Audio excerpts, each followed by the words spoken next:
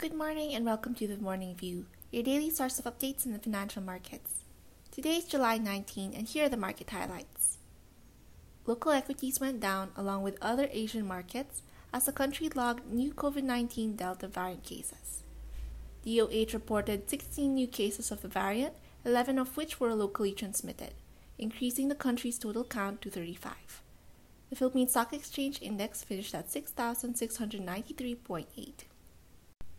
Local fixed income yields fell as investors went bargain hunting after 4 consecutive days of rising yields. Meanwhile, worries are heightened amid the reported local transmissions of the Delta variant. On average, yields went down by 1.87 basis points day on day, led by the long end of the curve. The Philippine peso slightly weakened amid the growing concerns in the COVID-19 Delta variant. The US dollar-Philippine peso pair closed at 50.24. Now on to some local news highlights. The Department of Trade and Industry expects the Philippines' economic recovery to continue for the year if the country avoids another surge in COVID-19 cases that may be triggered by the Delta variant.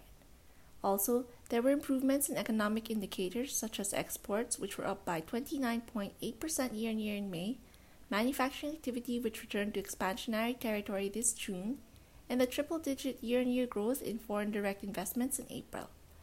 The government's economic team targets a growth of 6 to 7% for the Philippine economy this year.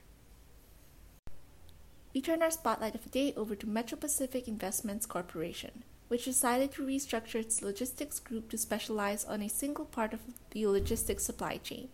The company is analyzing whether to just focus on warehousing logistics or the last mile unit of the business. President and CEO Jose Maria K. Lim said that MPI is open to acquire existing logistics players to strengthen its logistics group.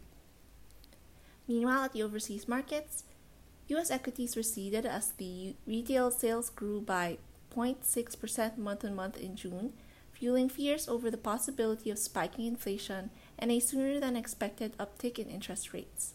U.S. COVID-19 cases, which climbed by 70% in the past week, also soured sentiment. The Dow Jones closed at 34,687.9, while the S&P 500 closed at 4,327.2. European equities continued to fall amid concerns surrounding the Delta variant.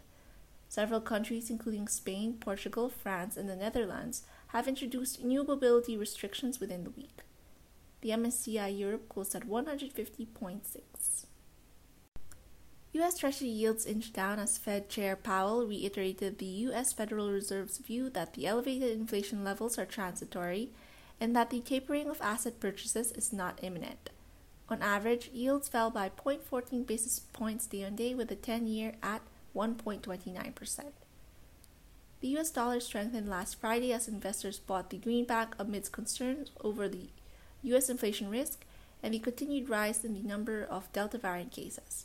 Moreover, the recent release of an upbeat U.S. retail sales report had signaled to investors that economic growth accelerated in the second quarter, which had likely caused some traders to be wary of shorting the dollar.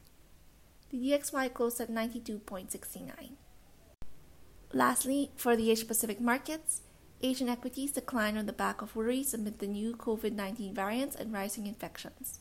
Moreover, concerns over accelerating inflation in the U.S. also weighed down on investors' sentiment. The MSCI Asia Pacific ex-Japan closed at 685.13. And that's all for today. This is Francine Ferrer, and please join us again tomorrow for another fresh episode of The Morning View.